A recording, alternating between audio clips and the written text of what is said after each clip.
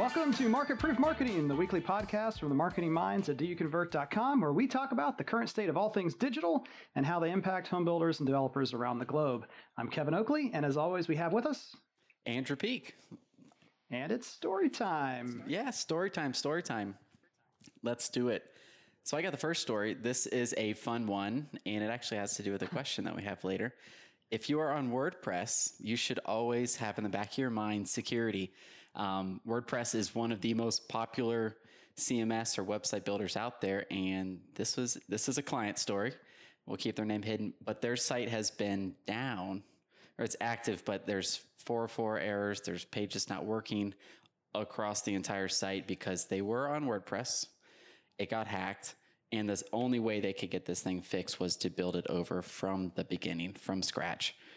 Ooh, it's terrifying. That's we're on that's not day a 11. good bedtime story, Andrew. That's going to give kids nightmares. This is a nightmare. Night terrors, all this stuff. This is not fun.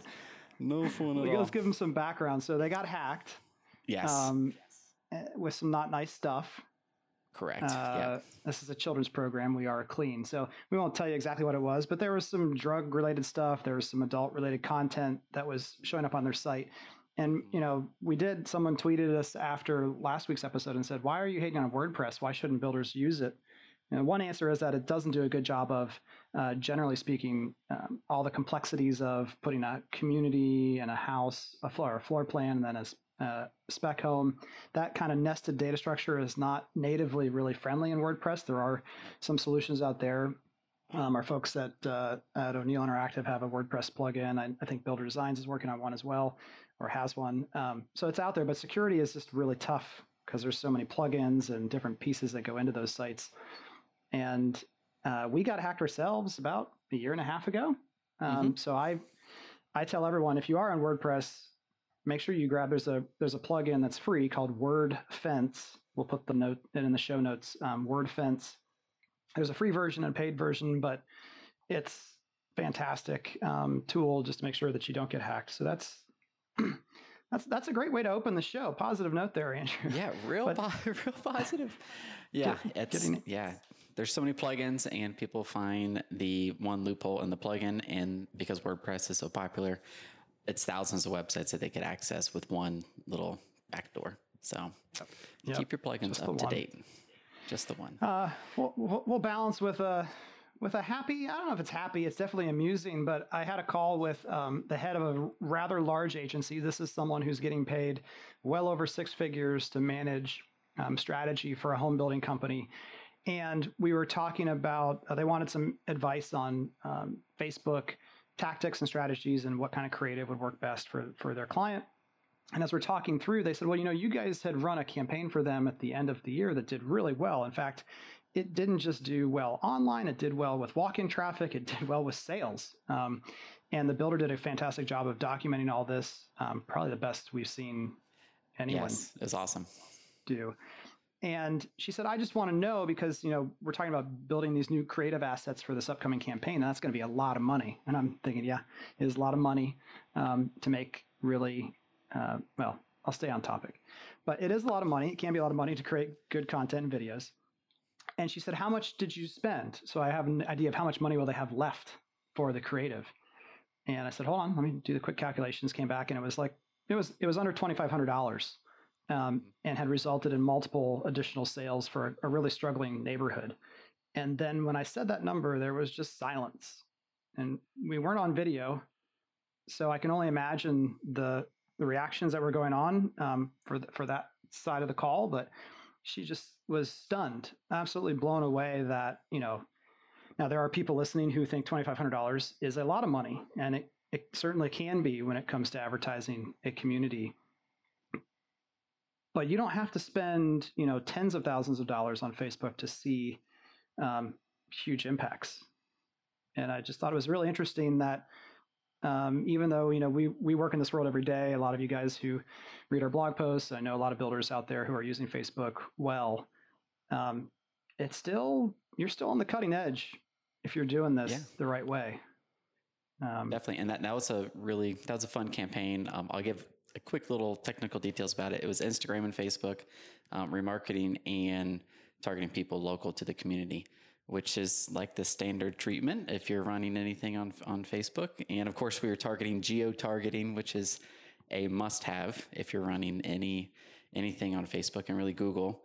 If you need it, but Facebook in particular, you have to have the geo correct to the area. So where people actually should be seeing the ads needs to be spot on.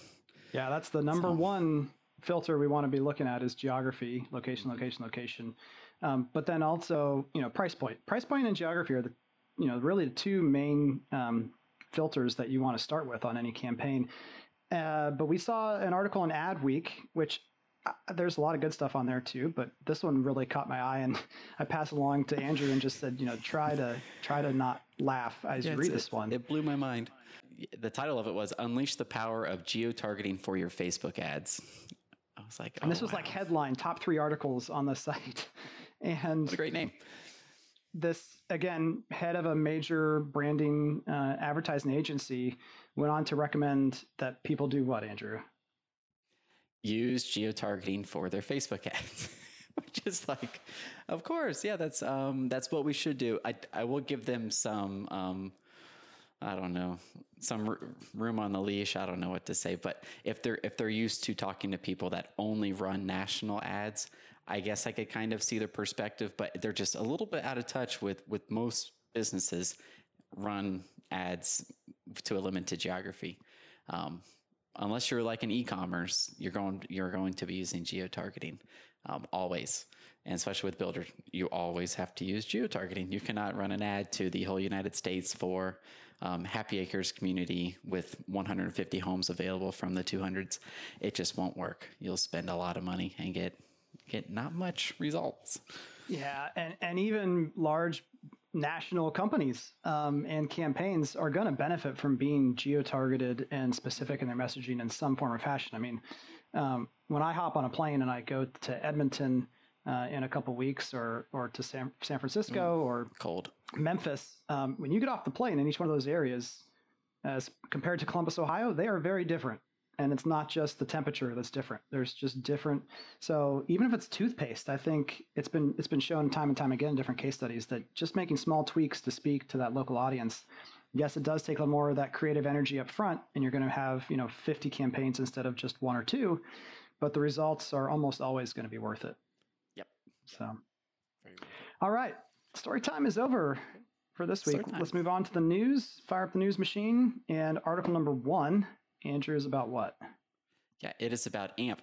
So it's those little mobile pages that Google wants, but in this case, it is Google using stories, which are on Instagram and Snapchat and Facebook, but they started on Snapchat, and a story is it's almost like a pretty slideshow if you're not familiar with it.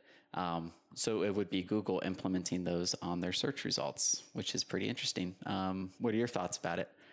Yeah, well, first, we're talking about AMP, A-M-P, Accelerated Mobile Pages is what it stands for. Google rolled them out, probably 2 years ago or so now. Yeah, I think that's right. And the idea is Google is going to cache these very basic mobile-centered pages so that they load faster on mobile devices. They're kind of stripped down. In fact, if you go to websites that have a lot of annoying ads, just a tip, if you're on an iPhone anyway, I'm not sure how this looks on an Android device. When you're on the Safari browser and you go to a blog post or an article, in the top left-hand corner, there's this little symbol with multiple lines to the far left of the URL. You push that, and it's going to show you a stripped down, much easier to read. Oftentimes, it will hide ads or pop-ups and all the other stuff that's really annoying so that you can just see the article. And that's essentially what the AMP pages look like. But what we're talking about here is Google is kind of double and tripling down on this idea of now it's not just stripped down, but they're allowing more interactivity that comes from these social networks of some video content or interactive content. Basically, it's like you're in that social network. Potentially. Yeah, I think it's pretty cool.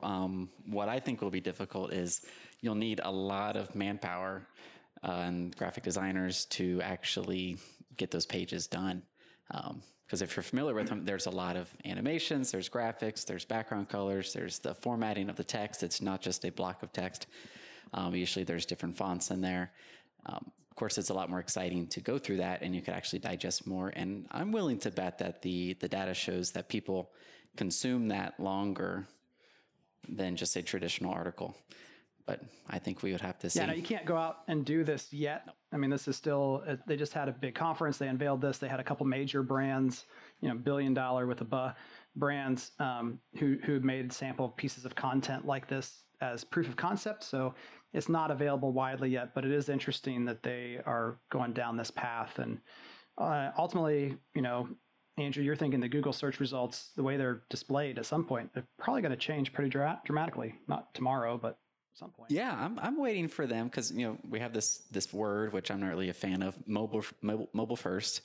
What does that even mean? I don't know, but it's mobile first. But Google, if you think about their search result, is still, how old is that? The design, like the overall usability on it. You scroll down to the bottom, you hit next, you go to the second page. But Instagram, you just keep scrolling forever. Facebook, you keep scrolling forever. So I'm waiting for Google, which is, I thought they were going to do this after they removed the right-hand side column ads, just to have it be an endless feed of their search results. So you would keep scrolling. So you wouldn't be like, okay, if it's not in the first 5, I'm done. That's really the best choices. But you would have a set of ads, you'd have the organic listings, another set of ads, and you'd keep going to figure out the best page to click on that would answer you. And then alongside that, have images and just more, it would be like a Facebook and Instagram experience, except on Google when you're searching for the answer to a question that you have. Yeah, the grumpy old man in Kevin's going to come out and say, I hope not. I mean, I remember back when Google used to be very conscious, and they still are, how many characters even were on that page, because the idea was just keep it simple, straightforward, just let people get to what they want to.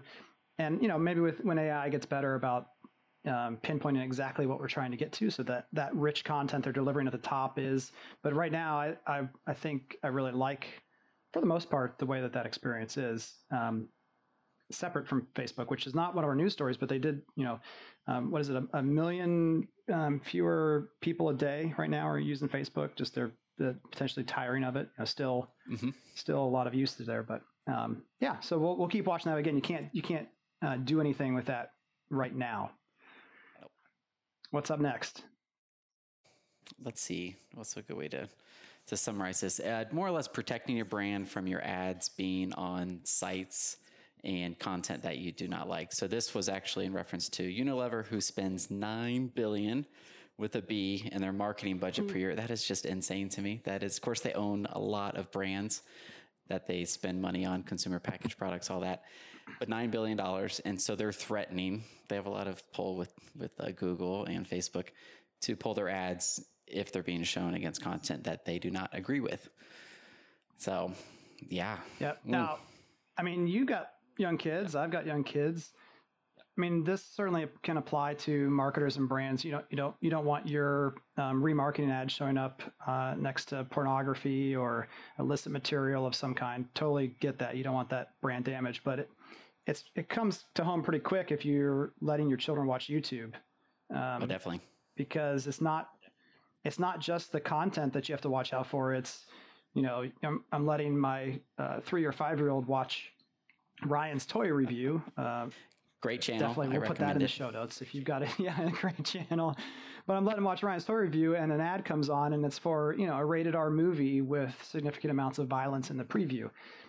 And this is YouTube, Facebook, Google, everyone are hiring not just hundreds, but thousands of people.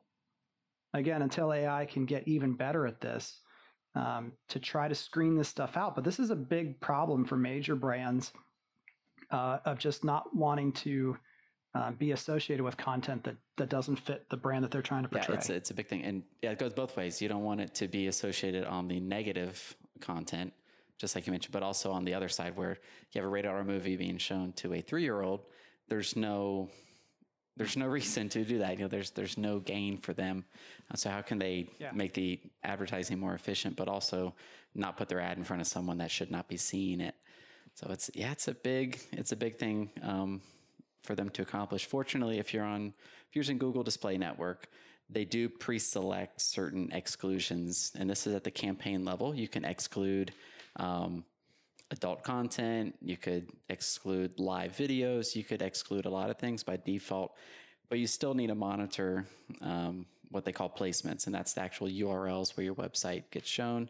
And I've seen, I think this kind of cracks me up, where certain accounts exclude content from sites that are on the opposite side of the aisle, which is funny because I'm sure they will not deny that sale from someone who is right wing or left wing, but they won't want their ad to show up on Fox News or MSNBC or whoever. I think it's quite humorous, but that's not what we're talking. We're talking about if it's rated R content being shown to a 3-year-old or the opposite, both of those situations. Yeah. So you don't have to panic. I mean, there are services out there that will, they'll charge you a penny to 10 cent premium on each display to kind of guarantee that your content is only going to show up exactly where you want. So essentially they have huge whitelists of these sites are safe for this kind of content. But there is that back end of AdWords for the display network that you're talking about that just a couple clicks of the mouse and you're protected from the vast majority of it. And there's two-way street to that ability too. You can exclude places that you don't want to show up. You can also be super targeted about where you do want to show up as well. And Andrew and I have talked about this for a long time of, those articles that are like relocating to Columbus, Ohio. If you don't have great blog content like that on your own site, but someone does have great blog content about relocating to Columbus, Ohio, and that page accepts advertising, you can get really selective about show my ad on that specific blog post. You could geofence that to only show to people who are coming from the areas that you want, and then send them to a landing page, send them to the community pages that are relevant. So it goes both ways. Yep, definitely. And that would be a targeted placement is the Google term for that. You find the URL, you add it in there. I love it. Targeted placement. I love bring in the nerd. Bring in the nerd. Andrew, I love it. That's why people are here. Right. All right, last news story, and then we'll take a quick break. Ooh, this is a fun one because this has been our life for like the past month. I have no idea why this has been the month. But what is a staging website? Staging website is a prototype of a brand new site that you just had built, and it is where all the testing and quality assurance, QAing, all that stuff should take place. That's a staging site. Any thoughts on that, Kevin? Well, this is a great article written by a gentleman named Boone Sesvold on lsb.com. And that's a great brand focused website. A lot of great content there. One of the best events I've ever been to was the BrandWorks conference, which unfortunately they no longer put on in Madison, Wisconsin. But the article really breaks down, and the analogy that he uses, which I love, is, hey, a restaurant does not serve people food that they've never tasted. That would be a disaster. And yet, and by the way, this is not talking about home builder websites. This is just so this is a problem for everyone. And sometimes I'll give a reason why a lot of times this is caused from the client, not just the person building the website too. But just like the restaurant would never serve food that they've never tasted themselves, why wouldn't you make it divert? Certainly you can do user testing, usertesting.com, trymyui.com. There are great services to send people there to watch it. You could send, use a service like Mouseflow or Lucky Orange to track all of the actual users on there. There's lots of ways to do that. But then the last step, why not send 10% of all of your traffic there on a Tuesday and see what happens? Like real traffic. So, I mean, I think the other, there's two, I'll just say the one, and then I'll let you give your input here. But this idea of launching the website is no different than if you as a home builder said, okay, yeah, you've moved in, don't ever talk to us again. Or the idea, launching it does not mean that you're always, let me say this again, to set expectations for everyone. You launch a new website, even if you do use a staging site well, you're still going to find issues. But you have to account for that, just like you account for punch-out time on the construction of a home prior to someone moving in. You have to account for that and have it in a schedule so that both the vendor and the client, no one's surprised if the vendor says, hey, I need X, Y, and Z from you quickly so I can fix this issue that we found, and vice versa. It's a two-way street. Yep, definitely. Yeah, that punch-out time, that is super important. And when you launch a new site, and you're working with the developer, it's just as much, in my opinion, your responsibility as the client of the designer to make sure everything goes smoothly. It's not your responsibility to fix things, but to just be as responsible getting things checked off the list. So my perspective is from the advertising side. So URL changes is huge to me because that means all the Facebook ads and Google ads need to be updated. So just checking those one by one, you really shouldn't have that many to check. You'll have community pages, sub-market pages, and then if you have any inventory, those pages are most important. And then your call to actions are also super important, which ideally, if you're launching a new site, that's a big conversation point that you have, probably improving those call to actions, but just making sure those are all set up properly. And the last one is a little bit tougher to do until it's live, but just checking your tracking tags that they're installed and working correctly.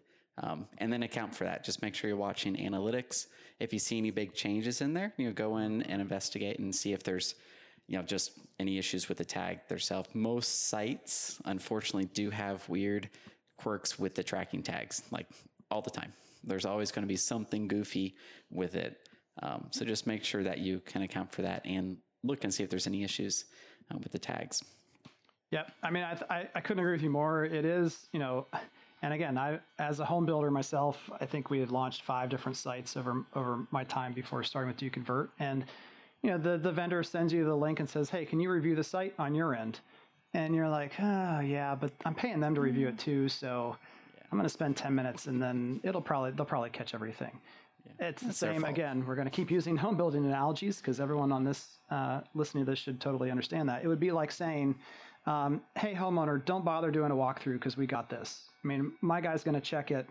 You don't need to walk through the house and create a list of items that are, and no, you would want both parties to do a thorough inspection prior to closing occurring. The same thing happens here. And then the other issue that happens all the time is, well, I told my company president we were going to launch on December 1st. So just go ahead and hit launch and then we'll figure it all out later. Well, that's again, hey, I know that that's the wrong countertop in my house and the hardwood is the wrong shade, but I need to move in tomorrow. I'm not saying that doesn't ever happen, but that's not a good scenario to be in. Yep. And then expect feelings and stress not to occur when the floor has to get ripped up on the website. That's comparing it to the website going live and then making big changes that should have been done before the site was live. I would also just account for a little bit more time if you're going through a redesign. There's just a lot of little points along the way that can make that deadline a little bit different. Even if it's the way you answer emails between you answer them at 3 p.m. versus 5 o'clock, that could add an entire day as far as getting something checked off the list. And then time zone changes. I know that might be a weird one, but if you're West Coast time versus East Coast time, there's 3 hours. And depending on who you're working with, that could just add a day to everything along with when you're answering emails. Exactly. All right, good news stories. We're going to take a quick break and when we come back. Today's 360 topic is social media, outsource or insource. Where's that line? How do you make those decisions? We'll be back in just a minute.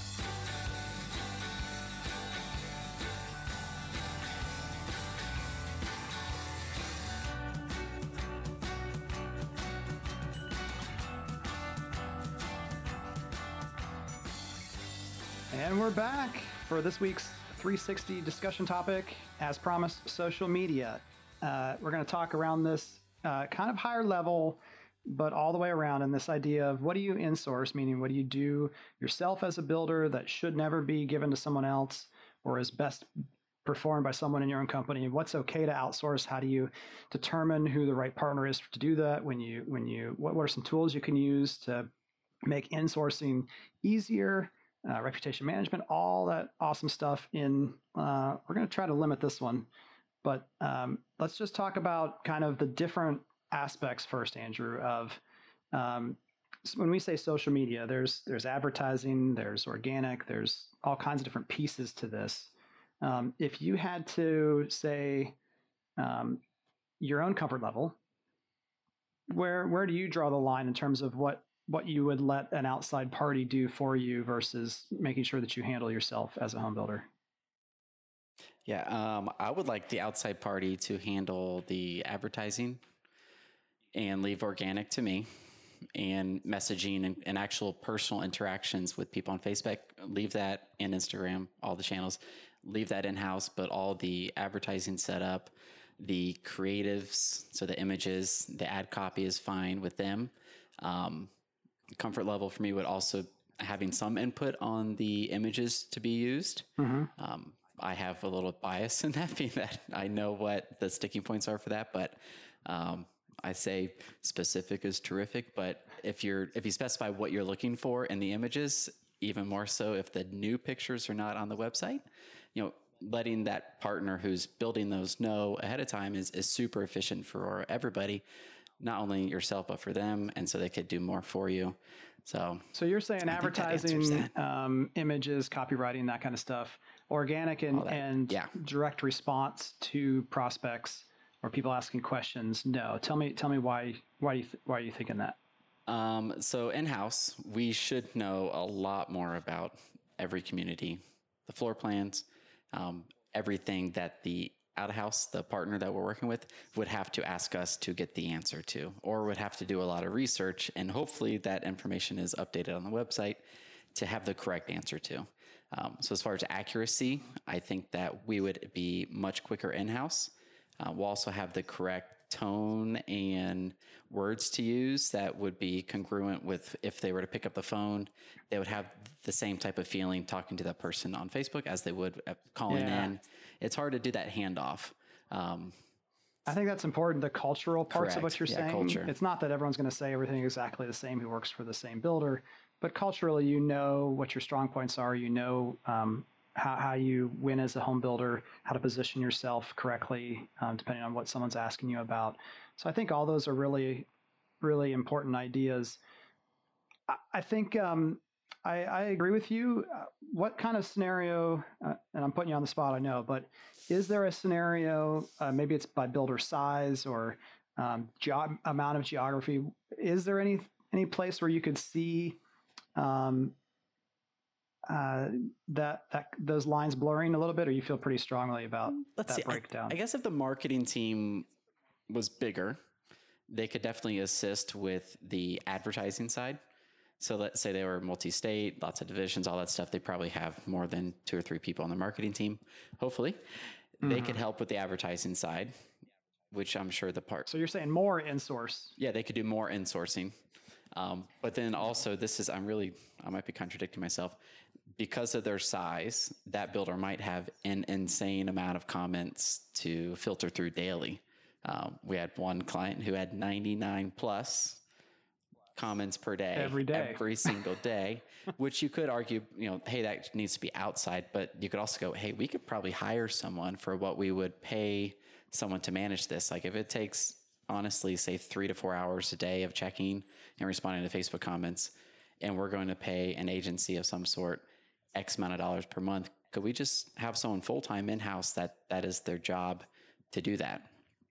I think it could go both ways.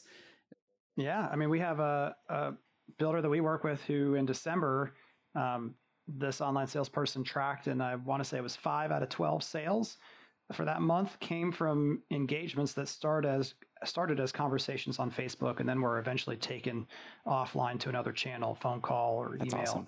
But if that's all outsourced and they're getting the canned answer, and talking with someone else this week, that kind of canned answer response of, thank you for reaching out, someone will be in contact with you shortly, or thank you for reaching out, please call this number or email here and someone will get back to you. That's a waste. May never happen. That's so sad. That's a waste. Yeah, I think one way to put it is, okay, we have X amount of comments per year. If a very small percent, and in our example, we had 5 out of 12 were related to a comment, so that's almost 50%. But let's say it was only 2% of the comments led to a sale. Do that over the whole year, you could go, oh, well, there's the revenue to pay for someone in-house, and even though the percent will be higher. So I don't know. I could easily see that being the investment to bring that in-house if you have the volume where it would take that person that much time to do. But I think you hit on something else, that all comments need to be personable and real and not a canned response for them to be effective. So. Yep. And you hit on something else too in terms of time. So let's how much time let's just pick a fictitious home builder sized organization. Let's say they do 100 homes a year, 100 to 150 homes a year. They're only in one market. They have 10 to 15 neighborhoods in, let's say, 4 different submarkets. How much time from that ad perspective you're talking about, if that person, let's do a timeline here of that person's a novice, how much time is probably going to take them to get up and going? And once those campaigns are generally built and it's about maintaining and creating new ones, how much time are we talking about from the build the ad and place the ad perspective? Yeah. So let's go from the beginning and work backwards there. And I think you said 10 to 15 communities and 4 submarkets or 5 submarkets. Well, let's say 5 submarkets because that's easy. 5 submarkets, 15 communities, 3 communities per submarket. Easy math. So I would say their setup would probably need to always run 5 ads per submarket. Like that needs to always happen. And they might have like 2 or 3 other campaigns running at a time for slower communities or events. So there's 8 things running per month. Say 2 hours each to build for a novice with the image and then the copy. And I'm biased on this because we launch a lot of campaigns every day and every week. So maybe 3 hours, 3 times 15, or 3 times 8, 24 hours. Yeah, and that's if you're like, watching a YouTube video about how to do this and pausing, trying to do it yourself. Of course, you're going to make mistakes, but in terms of the importance that social media now has in not just driving traffic to your site, also driving foot traffic. We've had scenarios that in other episodes maybe we can get into that prove that foot traffic does happen as a result of social media. You've got all these important aspects of it. Is it more important than spending those 2 hours making flyers on your inventory homes in a PDF format so that someone can print them out and take them to realtor offices by hand? Yes, that is much more important. Yes. Yes, it is. Oh my. So I just wanted to give people a sense of, it might take a long time to get started. That's where, again, a partner that can help you get started in the right direction could be great. I do want to say that if you're, a top 10 home building company in the country, you may we're going to give some tools here at the end on ways to help manage comments and that kind of stuff. But the sheer volume, I mean, I will share this story. So all of a sudden, my American Express card, I'm getting hit with an extra $750 a day charge from American Express. And I didn't know where it was coming from. And I found out that it was my former employer in Pittsburgh, who still, that card was on file, even though the number had changed twice. Facebook was still billing it as a backup payment option. And so that means that I know that home builder was spending, just in one city of Pittsburgh, $750 a day. That's a national home building company who's roughly in 45 markets. So 750 times 45, they're probably getting a whole lot of comments. So either you've got to have a team of 3 to 4 people maybe just doing nothing but managing that and interacting with that, and it scale wise. I'm not saying that there's never a time you don't outsource with a partner, but only when you absolutely have to, in terms of communicating directly with prospects and portraying your culture and your brand to those people. I think we all agree on that part of it. Okay, so some ways that people can manage all of this activity that's happening out there. What's our favorite tool? Our favorite tool, and there's a lot of them, but our favorite has been Agora Pulse. Weird name, AGORA.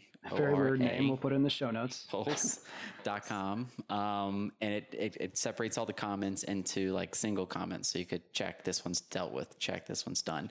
So you don't have to. The hardest part, I think, with Facebook comments and really Instagram comments are even worse, but they're nested. So you have to go hunting for them if you want to have them. And you can't really rely on the notifications because if you miss one, it could get buried underneath a few other ones. And then that person or if a team member is checking in on it, Yep. but doesn't respond to it, and you're using the Pages app then you may think someone else has already handled it. Yeah, it's not good. So this separates them all out, and you could have different team members on the same account, so you could see who did what, and it has a history of the comments. It's actually really cool, and it's not that much money. I think it's around $100 a month. There's a starting package, I think, for $39 for a single user login and like 3 social media accounts. But you can connect YouTube to this, Google Plus, which can connect to my Google My Business. It will alert you when people leave reviews on services like Facebook or Google, YouTube, etc. as well. You can create rules where you can just say, hey, if someone is using 4-letter words that are not kind on my ad, just deal with that or put it in a holding bin so that I can address it when I get a chance to. You can save some scripted pre-written messages so that if we do want you to be personal and whenever possible, but if someone is just asking for the warranty information, having that pre-written out nicely with the number and email address and here's how you get in touch with them, that can save you a ton of time. The package that makes sense for a lot of the people who need a tool like this, though, is going to be that $100 a month package. It gets you 3 team members access who can all share. You can't trick that system really because you have to connect it to a Facebook account to be able to log into the tool. So it makes it a little harder to pass that seat license around and use it with a larger group. But we've seen a couple of people have really good success. One that you said, I just sent them a congratulatory email because I think it was 2 days ago was the first day that I got an email that said, hey, you have 15 or 18 responses waiting for you in Agorapulse. And so we gave them a big high five. So that's a great tool. But yeah, I think in-source as much as you can, guys, because there's the last thing I'll say before your closing thoughts, Andrew, is, the content that you are creating or curating that's being used on social media. Again, like when we work with someone on this, we ask them, please send us the best 5 images that you have for this neighborhood, because we don't know. I mean, best doesn't mean the ones you like the most. It means the ones that you think are going to inspire the prospects that you want to take action to say, I want to see more about that. So it's not necessarily your best selling house. Usually has to do with the price and the value proposition. We care about that later. What we care about first is grabbing their attention, getting them to take the next step so that we can tell a deeper story off of Facebook or Instagram. So, but we'd certainly have our own preferences, but we ask the client to help us make those decisions. So even when you're outsourcing, you still have to do a lot of extra prep work to make sure that outside partner is in a position to succeed for you. Yep. Anything else on your end? Yeah, my closing thoughts on this one is, let's say you are managing everything in-house and your company is growing and it's taking more time. You could pinpoint the process that you are weakest at. Let's say it is the ad creation part, the actual making the images themselves. You could possibly outsource that portion and then have the tool in there to help manage comments and really buy yourself time. Let's say that used to be X amount of hours per month, and now you're going to spend $500 per month getting new images in this tool to buy you another 10 hours per week or whatever the time would be. So it doesn't have to be a full-on, hey, we're going from nothing to we're committed with a new agency and we have this tool and now we're spending another $50,000 per year or something to have our Facebook run. It could be something in the middle until you're at the point where you really do need to work with someone at a house for your advertising. Yeah, and remember, guys, we did that survey of the top 50 home builders where I personally created a fake account, put pictures, place of employment, all those details so it looked as real as possible, and then went on the top 50 home builders' social media accounts and commented on an inventory home post of some kind and said, hey, this looks great. I'd like more information, gave my phone number and email address, and only 5 people reacted or responded to that in any way, including just liking my comment. So 5 out of the top 50, you guys need to have a tool like Agorapulse or a process in place, because getting people's attention and then ignoring them is not the way to do business in 2018 and beyond. Yep. So if you have any questions that you would like us to ask, email show@doyoucan or answer. Well, you can ask the question. We'll try to give you an answer about social media and what kind of team you need, when to make those decisions. Email show, SHOW, at doyouconvert.com. We'll read any of those questions next week on the podcast. Let's wrap up with a question of the week from that bin of goodness that is at the show at doyouconvert.com email address. This person, oh darn, I didn't grab your name. I'm sorry. I wanted to give you credit. But they did ask the question of, when am I ready for online chat? And I'm going to go give this person the props they're due. I'm going to go find it, Andrew. But what do we think about online chat? When are you ready for that as a builder? Why don't we do that first? Lead us off here while I go find it. Sounds good. Yeah, that's a really good question, because it is a hard question to answer, because I would say it depends. It's not a yes or no. But a big one that I think is super important is when your answered call rate, which if you're using CallRail or any other call tracking software, is consistently over 80%. So that means out of 10 calls, you're only missing max of 2. Which might be like, well, of course we're doing that. But if you don't have call tracking set up, you really don't have the transparency on that. You don't know. Yeah. And you'll just go in there and go, oh, okay, we're missing a lot of calls, because you don't want to miss more calls because you're engaged with someone on the online chat. So that's the biggest one to me. Yep. What are your thoughts on that? By the way, that 80%, I don't care if you have bad cell service. I don't care if the phone doesn't ring. Like, you've got to have that answer rate over 80%. Those of you who work with us are like, stop talking about it. We know. But remember, guys, the phone is the best conversion tool out there. You get someone on the phone with a good online salesperson, 40 to 50% of the time, they can set an appointment. And then 20% of the time or more, that appointment will result in a sale. You just can't ignore that, no matter how many incoming chats you have coming in. Okay, I found it. It was Tammy from Texas. So thank you, Tammy, for sending in the question.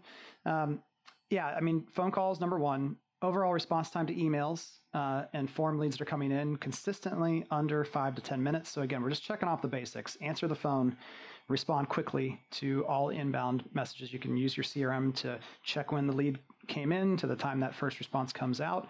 Remember, autoresponders don't count for this. That's still important. Autoresponders are necessary, doesn't count. If your current website converts leads above 1.5% of sessions, so we don't want to cover up the mask potentially of a website not getting us the lead conversion that we need to by just adding another opportunity.